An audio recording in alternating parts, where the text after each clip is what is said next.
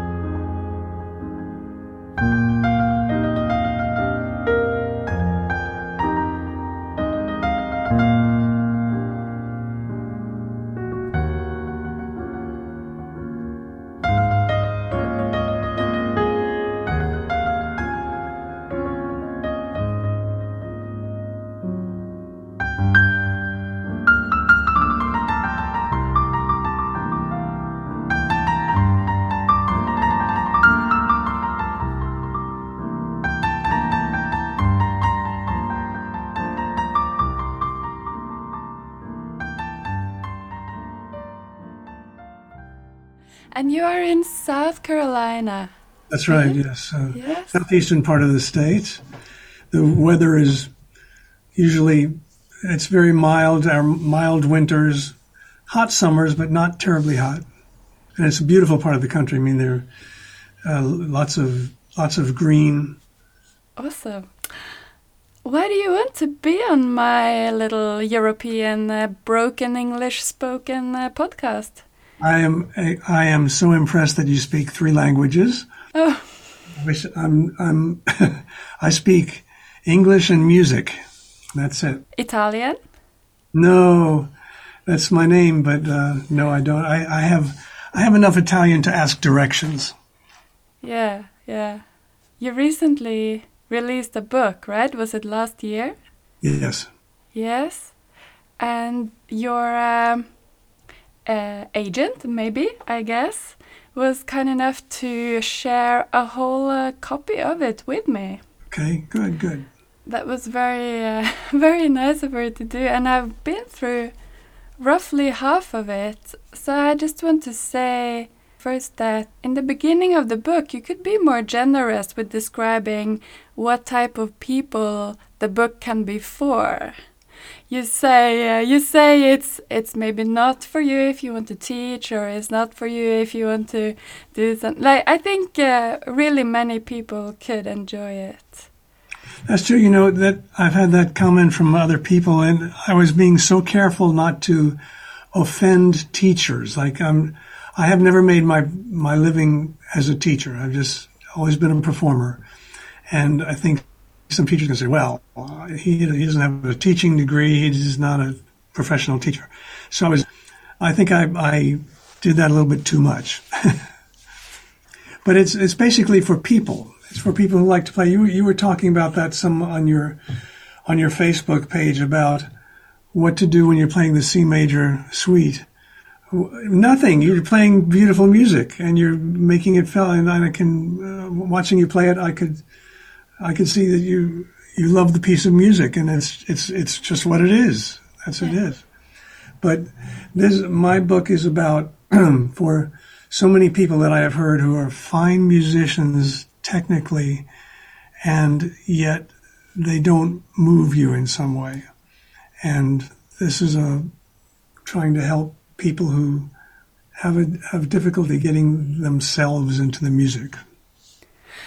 In the first part of the first half of the book, maybe it's pretty piano specific. Yes. Piano technique. But then it gets more and more general it doesn't have to be pianists. It can be if you're in a certain type of show business, for example, if you're a performer in a certain way. And especially the last chapters, those were very interesting to me. I didn't read everything I want to read yet, but I would really like to talk a bit about the last chapter. But before that, I can imagine reading this book as an adult and thinking, oh shit, it's all too late for me now. Do you have something to say to all of those adults who didn't study music or make it their profession, but who discovered it later in life?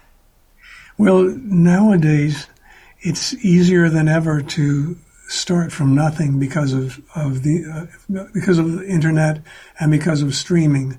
I know I've been at it for 50 years. I'm an old man, but I've been learning as the time goes. When I started, it was cassettes and reel-to-reel tape, and we were selling in gift shops and bookstores, and those are all gone. So we went up to we put our music onto streaming. I've made 30 albums over the years, but I will never make another one because that's no point. Now I record one song and put it up for streaming on streaming platforms.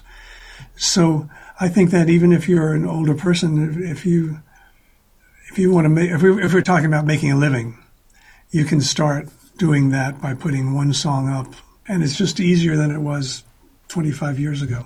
And take a business course. Yes, business. Yeah. And you have to have a duty. Yes, that's what your last chapter is about. It's called Getting Down to Business. Yeah. That's a relevant one for me these days. I studied classical music, and only now have I started to use the word business in my vocabulary. It was just never on my mind at all. So this last chapter of your book is a beautifully written account on this story about how your career started and expanded, but you only wrote about the things that went well. Every now and then I'm asked about what was the biggest challenge and what did you have to overcome, and I don't know if I live under a lucky star or what.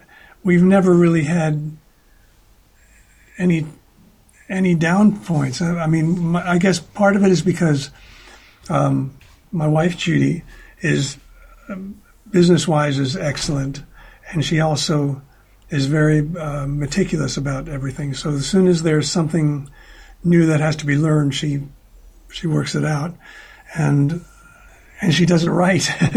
And what can I say? Early on, when I was your age, which is what, 12 or something like that. Me? I'm 33. Oh my, yes, okay. I have a daughter that age. And at those times I was playing cocktail piano, so I was making a few bucks a week. But there was nothing wrong with that. I felt great. I had a salary. I was able to pay my bills. And really, apart from a couple of years out of college, when I was very poor and doing other kinds of work to pay the rent. Apart from that, it's been great, and it keeps evolving. It's even evolving now. I'm playing fewer live concerts and doing mostly recording one song at a time. So it's all different now. In the last couple of years, with the pandemic, I stopped doing live concerts.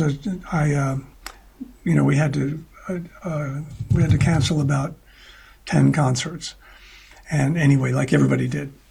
And I found out that it felt pretty good and kind of relaxing not to have concerts ahead of me, and I really focused more on the streaming, and that's what we're doing, is pretty much streaming all the time. That's what I'm not retired completely from concerts. I'm doing some private events. But if you know that music is a business, and I'm with you, I didn't have the word business in my vocabulary. I got a job. I got a job playing at a restaurant, got a job playing at a club. And I didn't think business. I just thought I got a paycheck at the end of the week and I play my tunes. But because of when we started actually making recordings and we had to market them, we had a distribution company called Lifedance, and they were set up for marketing. And that's kind of when I had my first introduction to the fact that music is a business. And I know some absolutely stunningly beautiful musicians who are very poor and can't make a living and have to do other things.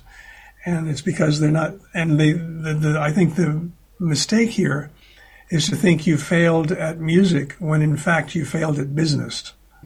You can be an absolutely brilliant musician, but if you're not a good business person, you won't be able to make a living at it. And that means you could be teaching full time or you could be performing. It's whatever your thing is. My whole career has been solo piano. It's just what I do, and it's what I do best. And I don't know if I've gotten off the track or not. You kind of keep me reined in. I don't mind when it goes off track. Go wherever you feel like going. Yeah. Okay, what I feel like doing, by the way, I have two sisters who are professional violinists. And so I grew up with classical too. I grew up entirely classical. And I accompanied them, as it happens, we went to the same university. So I accompanied both of them on their junior and senior recitals. And one of them has a music school now, and the other one teaches, and she also plays in a gypsy jazz band. And we've all I think the most natural thing to do was make a living at playing music somehow. Yeah. And we figured out the somehow. Again, my sister who has the music school, it's a big music school. They have about 700 students and 50 teachers. It's a little, but she started that out of her living room teaching violin, and she moved it over. It's been around for about 25 years now, and it's very successful. And in our family, nobody thought about doing anything except music. I didn't know how I was going to do it, but it was just a given that what are you going to do when you get out of school? Music, somehow. Okay. There was never any other. But I had to, in my case, I had to learn to play by ear, which I mentioned in my bio. I didn't play anything by ear. And when I went to my first sleazy bar where I had a job to play piano, if someone would ask for a tune, I brought my stack of books that big, and I'd look up the tune and play it. And then, of course, by then they were not interested in it anymore. So I found out I had to play it by ear. So I taught myself very arduously and very specifically, taught myself to play by ear. And then what I discovered was that all of these hundreds and hundreds of tunes that I had just heard growing up, in my case, there was the old standards, the musicals, movie themes, just things that you hear. I found out that if I could hum it, I could play it. And so all of a sudden I knew like 1,000 songs. Yeah. Well, when reading your business chapter in your book, I had to ask myself, who is my Judy? And maybe more importantly, what are the tasks for my specific Judy? Mm-hmm. And by the way, a Judy she's your wife. And she's also, like, you use her name as someone who does all the things that we're not taught in music school. Mm-hmm. Basically. So she, or whoever one's Judy is, anything to do with running one's own business, promoting oneself, maybe recording oneself, making a website, all the little things, right? For most of my life, I really didn't care about having a business or making a living from playing the cello. So this is all new to me. And the first stage was maybe to figure out what I'd have to learn and what I could do. So in that sense, I'm my own Judy. My inner Judy set out to make a podcast and ask musicians about what on earth they are doing and learn it a little bit that way. And for the past couple of months, my inner Judy has gone through the struggle of making an online cello course. Oh, good. Yes. Great. So, my non-Judy self has had an easy time because making the actual content of the course has been by far the easy bit. That's when I share what I actually know.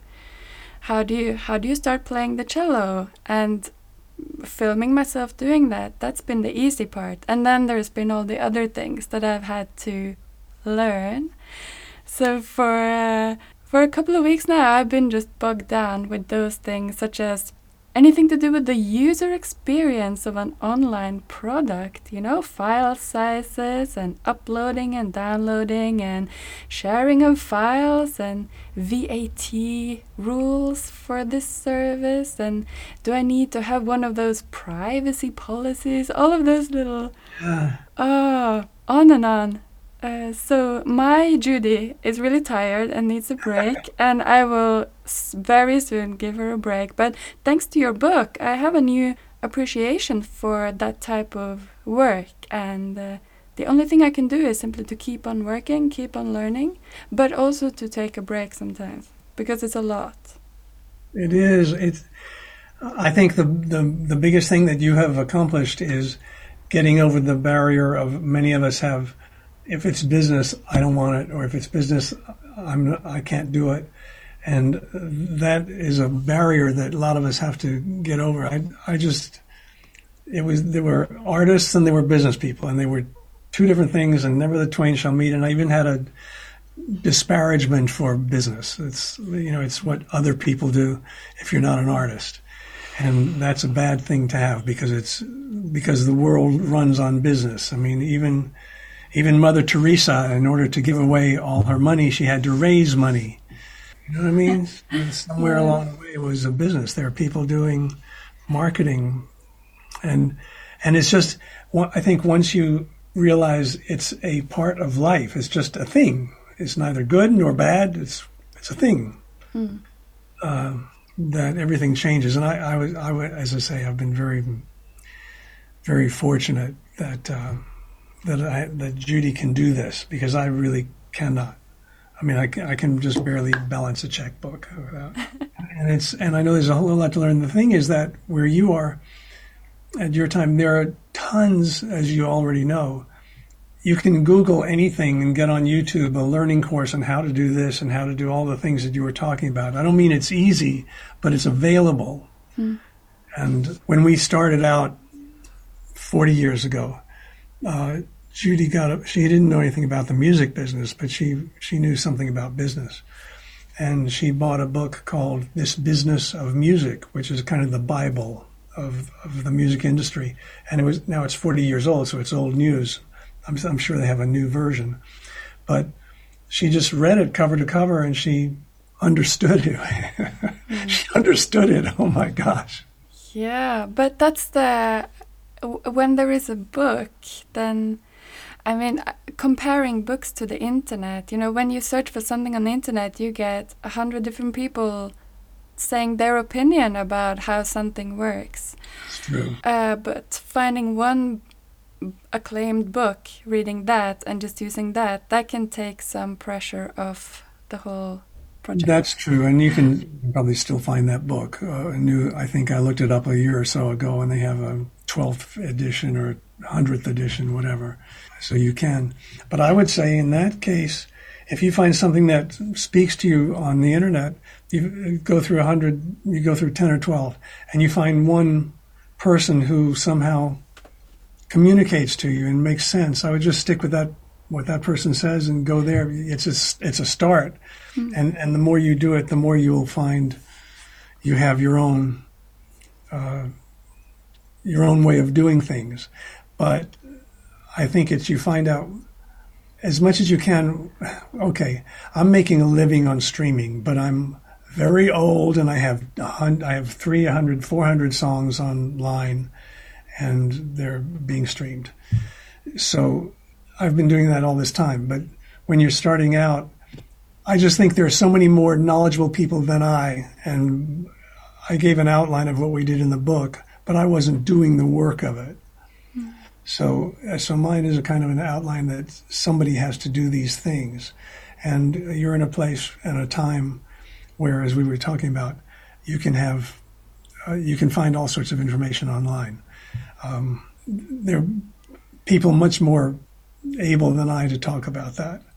What I mostly talk about is making your living as a musician and enjoying every day of your life. I mean, I'm blessed in that way. I don't know what else to say, because I've had hard times, but not many. It wasn't that I was always making a lot of money, because I wasn't, and I don't. I make enough. But I was making enough money when I was your age to pay my rent, have an occasional dinner out, and I thought, life is good. I'm doing what I love, playing music. I make enough money to pay my rent, and I have a few dollars left over, and life is good. I think it's part of it was my attitude. That was my attitude. If I had made $100 and had $5 extra, I was happy, and that changed over the years. But the best thing for me has been always, always, always doing what I love. Always. I've never had since I was 25 years old, I've never had a break in playing music for a living, one way or another. And before, when I was doing Cocktail and that sort of thing, there was no business really involved. I was just going to work, playing, and I played for ballet classes, and I did anything a pianist could do, accompanying singer. I lived in Los Angeles for 15 years, so there were a lot of actors and dancers and people in show business, and they all needed accompanists for this or that. So I did that for a while. I was not aware, so this is something you mentioned in your book, that for the opening of the Olympics there, you were 84? For 1984. 84 pianists playing Rhapsody in Blue in unison. Yes. Now, there's a big backstory to that. It was impossible to play in unison, as you could guess. But two things, interestingly. First of all, I was living in Los Angeles. Rhapsody in Blue is not an easy piece to play. It's not a big classical thing, but it's not easy. And for the auditions, 165 pianists showed up, all of whom could play Rhapsody in Blue. So I mean, there's that much talent and skill. And they can all play it well. They just chose 84 of us, really. Part of it was luck. Part of it was being in the right place at the right time. But then there's no way that we could play together. So, and to rehearse it, we had 2 weeks of rehearsal. To rehearsal, they had a room with 12 upright pianos in the room. And we would take 12 of us at a time and try to play together. That didn't work. So what they did was they took 4 of us, and I was one of the 4. And they had 4 of us play together. And we were able to play together with a track. The track was the orchestral track was John Williams and the LA Philharmonic, and they played that track for us. We played with it, and they recorded us, just 4 of us, and then they looped it. So there were 4 more, and they looped it again, and there were 12 tracks of piano with the orchestra, and with the editing and so forth. That is what was broadcast. Now, all of us were sitting there playing live, but we were not mic'd in the actual opening ceremonies. Oh. You wouldn't have heard anything. I mean, there was this massive stadium. I forget how many thousand, 60,000, I don't know. And the orchestra, there was John Williams conducting the orchestra. John Williams is only this big. And he was conducting the orchestra live, and we were playing live, but none of it was being broadcast. So it was being broadcast. And so John Williams had headphones on so he could listen to the track and conduct the orchestra to the track. And we were sitting there playing too. We could hear the track and playing the best we could with it, but we weren't being mic'd. Right. So that's how that all happened. That was exciting. I didn't really believe it, so I had to go on YouTube to find a clip so that I could see it with my own eyes. Because I couldn't, I have a good imagination, but I couldn't imagine 84 pianists playing in unison Rhapsody in Blue. I just couldn't. But it looked and sounded really impressive. But I understand there had to be a logistics nightmare. Yeah. In your book, you make it seem like kind of easy, everything. You write about getting on the latest new way of promoting yourself or distributing your music, like when you went from cassette to CD to streaming, or like just get on the new train. But surely there must be some discrimination as well. I mean, there are just so many things to choose from and so many new things that keep showing up all the time, and you don't want to jump ship from your latest social media platform and get on to whatever the newest is at all time. Do you simply trust your gut feeling in this? No, it's not trusting your gut feeling. There was so much on the business end that went on that I don't even know about. But for example, my wife also did I just keep it just happens to be, I could say my business manager. I mean, she was, but it just happened. So it's handy to say Judy did this and that. But whoever does it, she had to find out how to do she packaged all again, I made 30 albums. She packaged and did the artwork for. She didn't specifically do all the artwork, but she did a lot of it.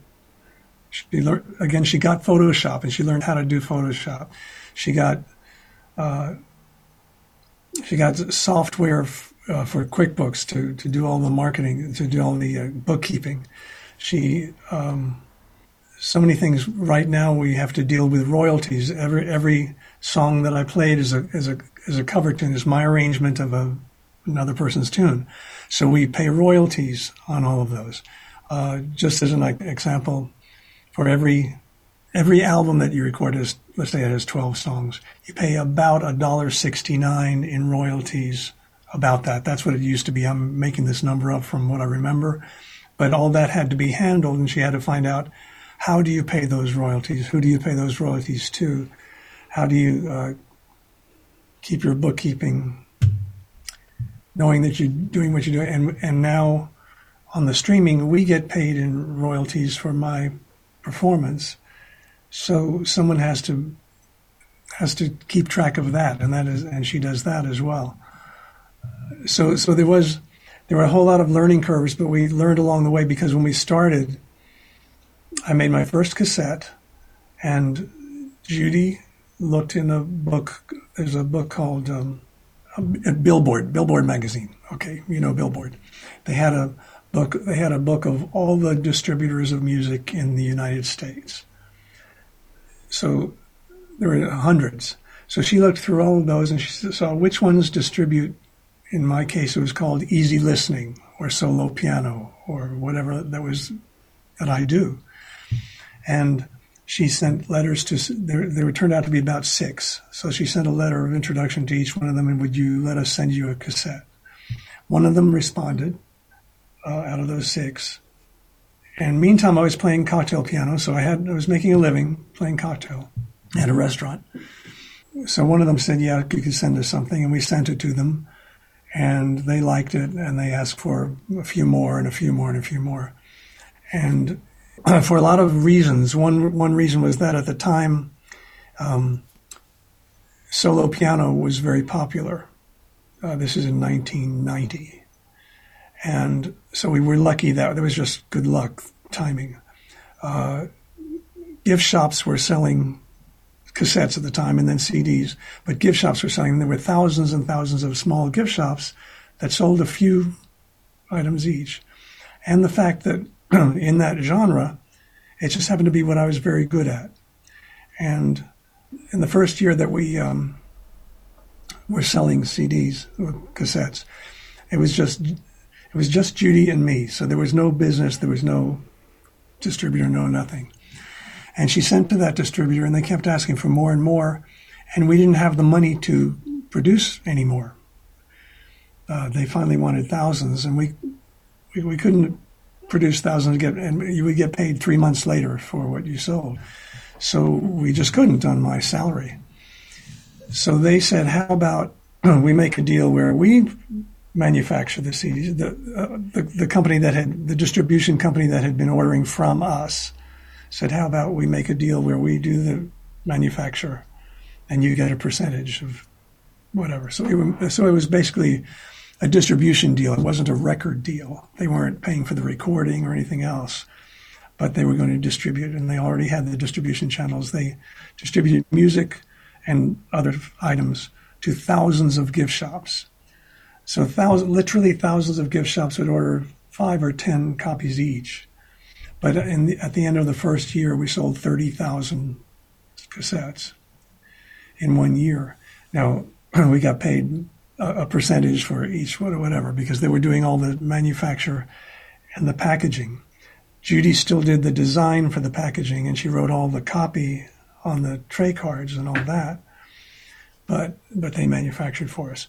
Well, once we made very good friends with them, and they wanted me to make another cassette. I just had the one cassette, and that cassette, all these years later, well, in about 6 or 7 years, that one cassette and became a CD, sold over 600,000 copies, and it was I made it in one day. I got up in the morning, recorded an album, and went to work that night. And that's why I say I'm blessed. I have a magic star hanging over my head. I mean, there is that. But Judy was doing all this work at the same time, and we were learning from the distribution how the business works. Judy listened. I didn't pay attention. I just played piano. But we learned from them how distributing your music works, and it was distributing hard copies in thousands of small. I think there's a lesson there. You don't have to have Sony records behind you. You can find a niche that you belong in and pour everything you can into that niche. I have a niche of easy piano. Easy piano in record stores would be back in the back collecting dust. But in a gift shop, they're playing the music as people are shopping, and then the person says, "What's that?" And they say, "Well, we have it here for sale." And that was that marketing model at the time. It's totally gone now because of ASCAP publishing rights, various things that happened. But it was very successful for many years, for like 5 or 10 years. So yes, these things have to be learned, but there was somebody on the case learning them. And when we were with this distribution company called Life Dance Distribution, they also had a recording studio that when they wanted me to make another album, well, I needed a place to make an album. I didn't have a studio. I have a recording studio now, but I didn't have one. There wasn't one where I was living. I was now in South Carolina, not Los Angeles. Mm. And so they wanted me to make a Christmas album. So we worked out that I could make a Christmas album. We did all the designing, the labels, making the packaging, all that. But they manufactured it and sold it. And in the end, we started going to conferences where you sell music. There was tons of stuff, like what you're talking about, tons and tons and tons. We had to get a booth that you'd get in a trade show.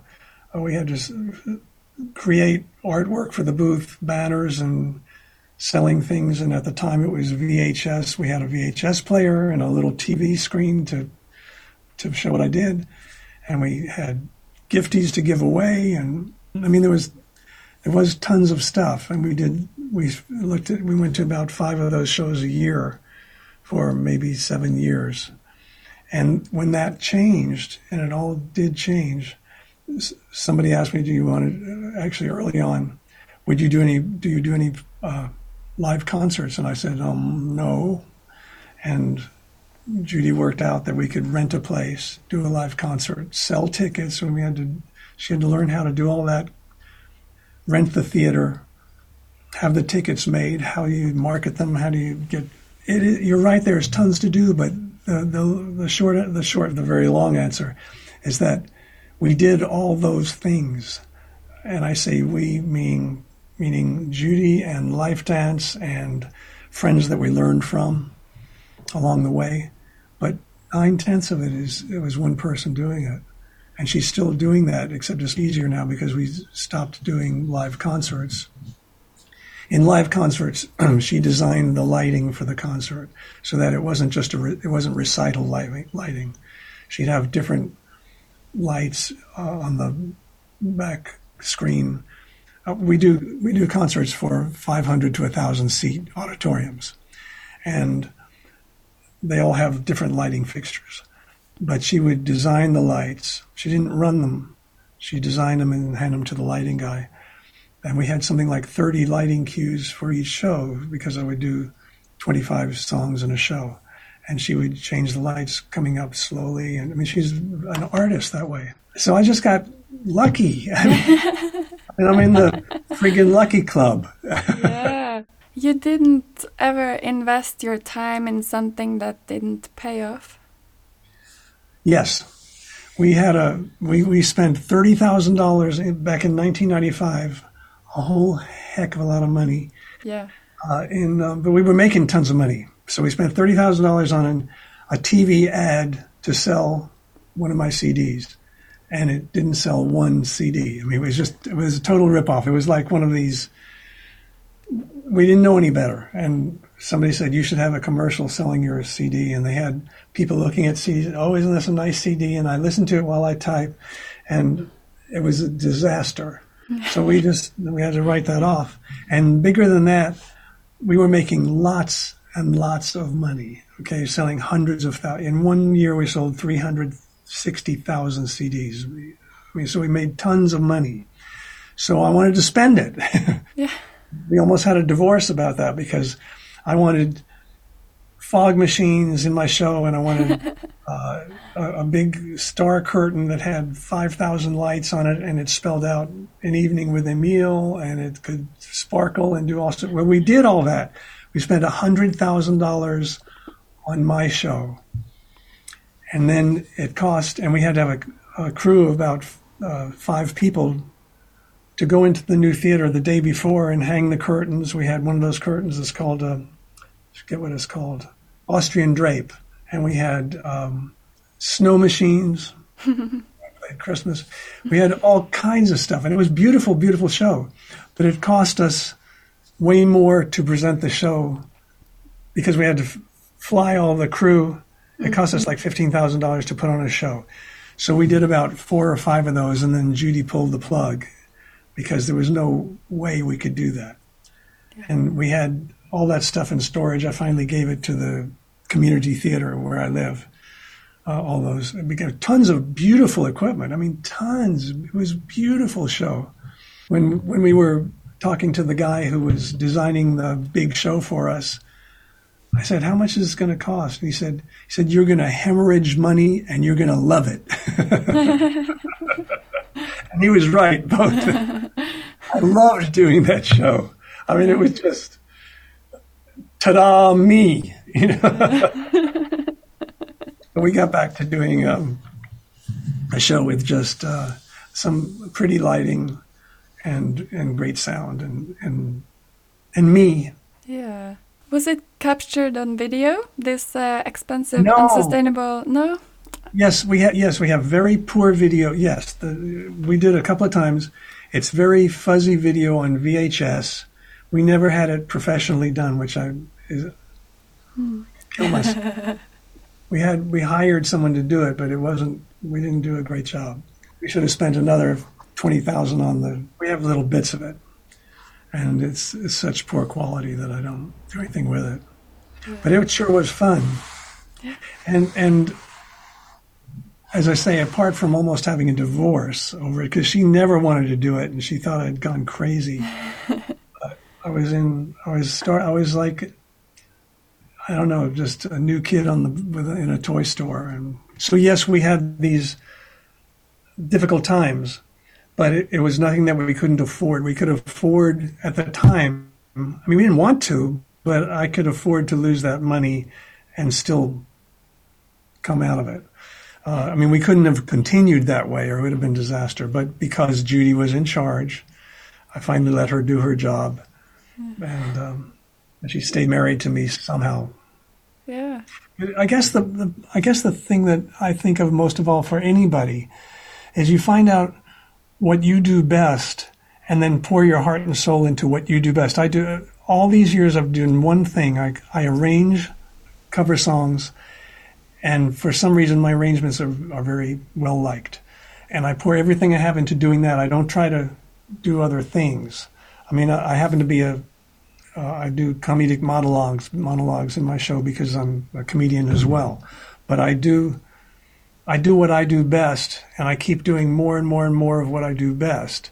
And if I give you a good example, I love the way Elton John plays. Well, Billy Joel, Ray Charles, and all these pop piano players. I love what they do, but I can't do that. I can't do that style. I can't do blues. I've never had the blues like a New Orleans person might, a New Orleans singer, artist, you know? So I do what I do best. And meantime, in my own time, I'll play with those styles. I mean, I like to see how do they do that? How do they make that sound? I love it. And I've never been, although I have I made one Chopin album. I mean, I have my classical education behind me. I have an album of Chopin favorites. I did that mostly to kind of prove that I was real, you know.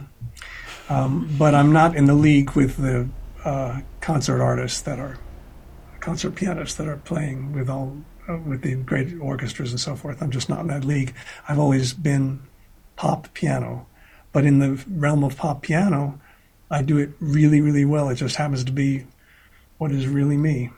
As far as trying all sorts of, particularly people who are starting out might find someone who is very successful or someone that they really admire and they say, if I could do something like that, well, they already did it. You need to do something like you and really pour everything you have into what makes you, what is your comfort zone? What makes you feel the best? Is it playing a solo of the Bach sonatas, suites or something? If that's what it is it playing with a string quartet? Is it playing, hiring out for, when the musicals come to town, they hire local musicians to play in the pit orchestra, and you just love doing that, you know? Then you start finding a trail of how do you get a job playing in the pit orchestra? I have a nephew who plays trumpet, and every show that comes to town, he's one of the musicians gets hired to play in the pit because he's a great reader. He loves doing it. He shows up. He's always dependable, and he plays. He does that every traveling musical show. He gets hired, and after a while, they get your name. Your name gets to be known that you're somebody that you can depend on. So that's what he does, not as a complete living. He teaches, and he's very happy with his life. He loves teaching, and he loves playing for these traveling shows. And he also plays in a jazz band. So he does various things, but he has a very happy life that he loves, and he's doing what he does best. For example, if you're going to be in a pit orchestra, you better read really well. I'm a terrible reader. I could never do that. He does. And that's something that you think about with you as a cellist. Orchestras, they usually bring their conductor and a keyboardist and maybe a percussion guy, depending, and they hire the rest locally. And that's something that string players can do, for example.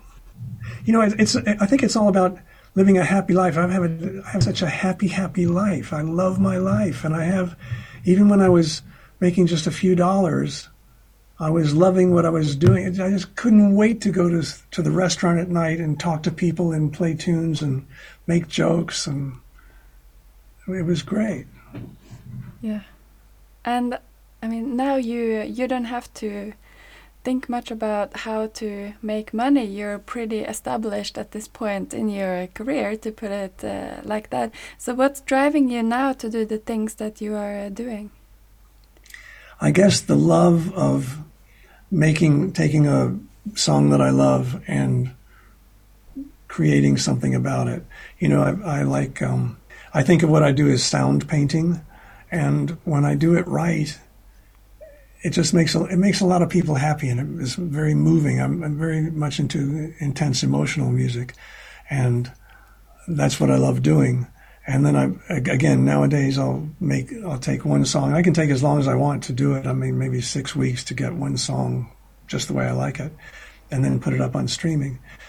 I did some years ago. I recorded this song, "Once Upon a December," from the movie Anastasia, a animated film, and that one has gotten lots of attention. That one has been streamed 70 million times. Which means that people really, really like that song. And that's, again, a stroke of luck, because I don't have any other songs that do that well. But I have 400 and something songs online, so there's tons of them, you know. I'm saying all this because, I mean, here I am at the 50 years later into my career, but the whole way has been, it's been a progress of finding something that I love to do at the time. And I really do include, I played, when I lived in Los Angeles, there's a very famous club called the Comedy Store, which is all comedians. And I was the pianist who played a half hour before the show. And then it was all comedy. So I'd play, they say, here's so-and-so. And I'd play dum-da-da-da-dum. And then he'd do his bit. And I'd play dum-da-da-da-dum. And that's what I did. But I sat there. That's how I learned comedy. How I learned how to be a comedian. I learned all the musicals by accompanying acting classes, and I learned a lot of tunes that I now play from playing for acting classes where the actors would have to sing songs from different musicals, and dance class where I had to play some ballet music, some of the exercises, but also improvise. I learned to improvise to their, they had 8 bars or 16 bars or 64 bars of whatever, and I had to improvise those things. And all the time I was loving what I did. I thought, this is so cool. If I play this right, I can make them jump higher and twirl faster. It's just been great.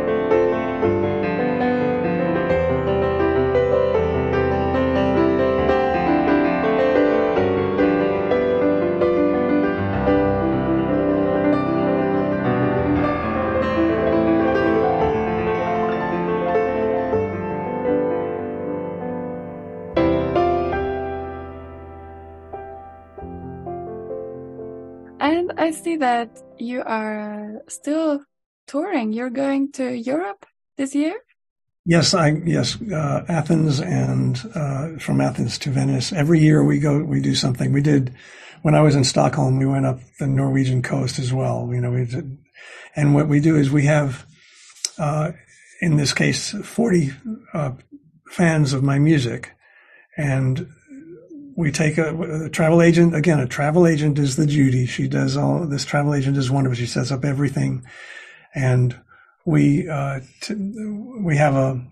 play an opening concert when we arrive for our guests, and then on the ship she always gets a ship that has a piano, so I can play sometime during the cruise for our guests, and then a closing concert at one of the hotels. And it's always a nice hotel that we just rent, a beautiful room that has a lovely grand piano.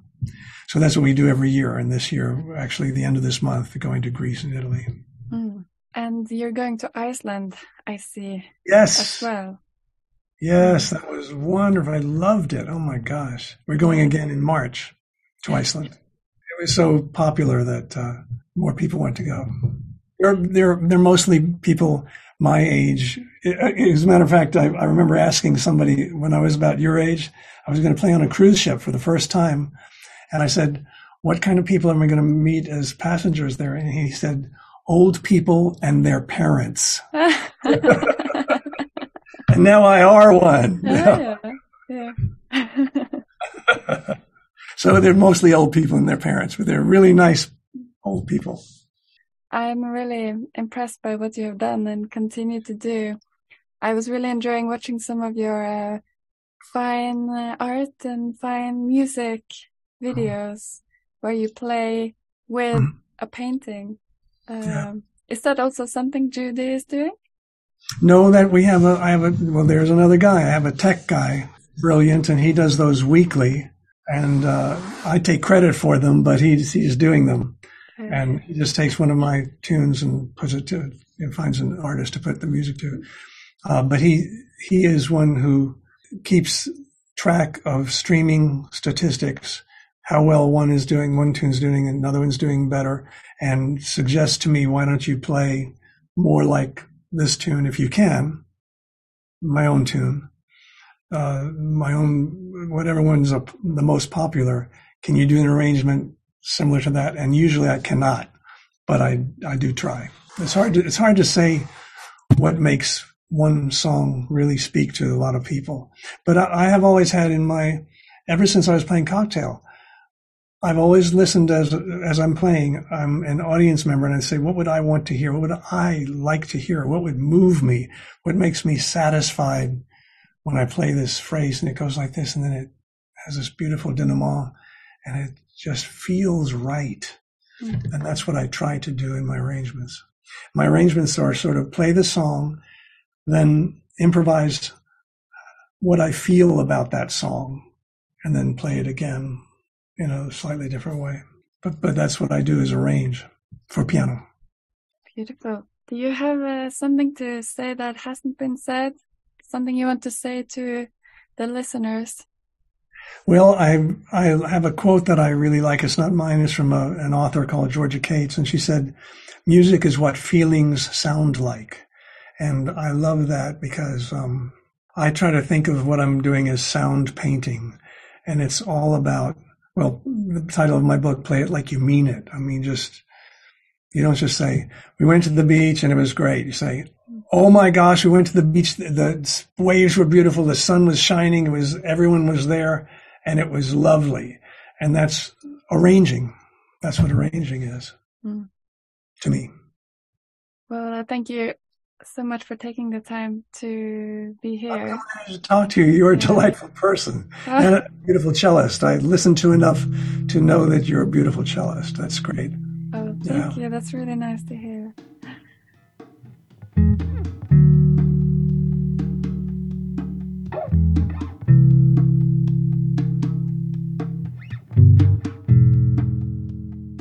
Thank you for listening to this. I'll remember to add one of Emile's recordings to the playlist I have on Spotify, which is also called The Musician's Journey Podcast. There you can listen to a very varied mix of music. For more about EMILE and where to order his book, you can visit his website, emilepandolfi.com. I'm happy you're here. Take care.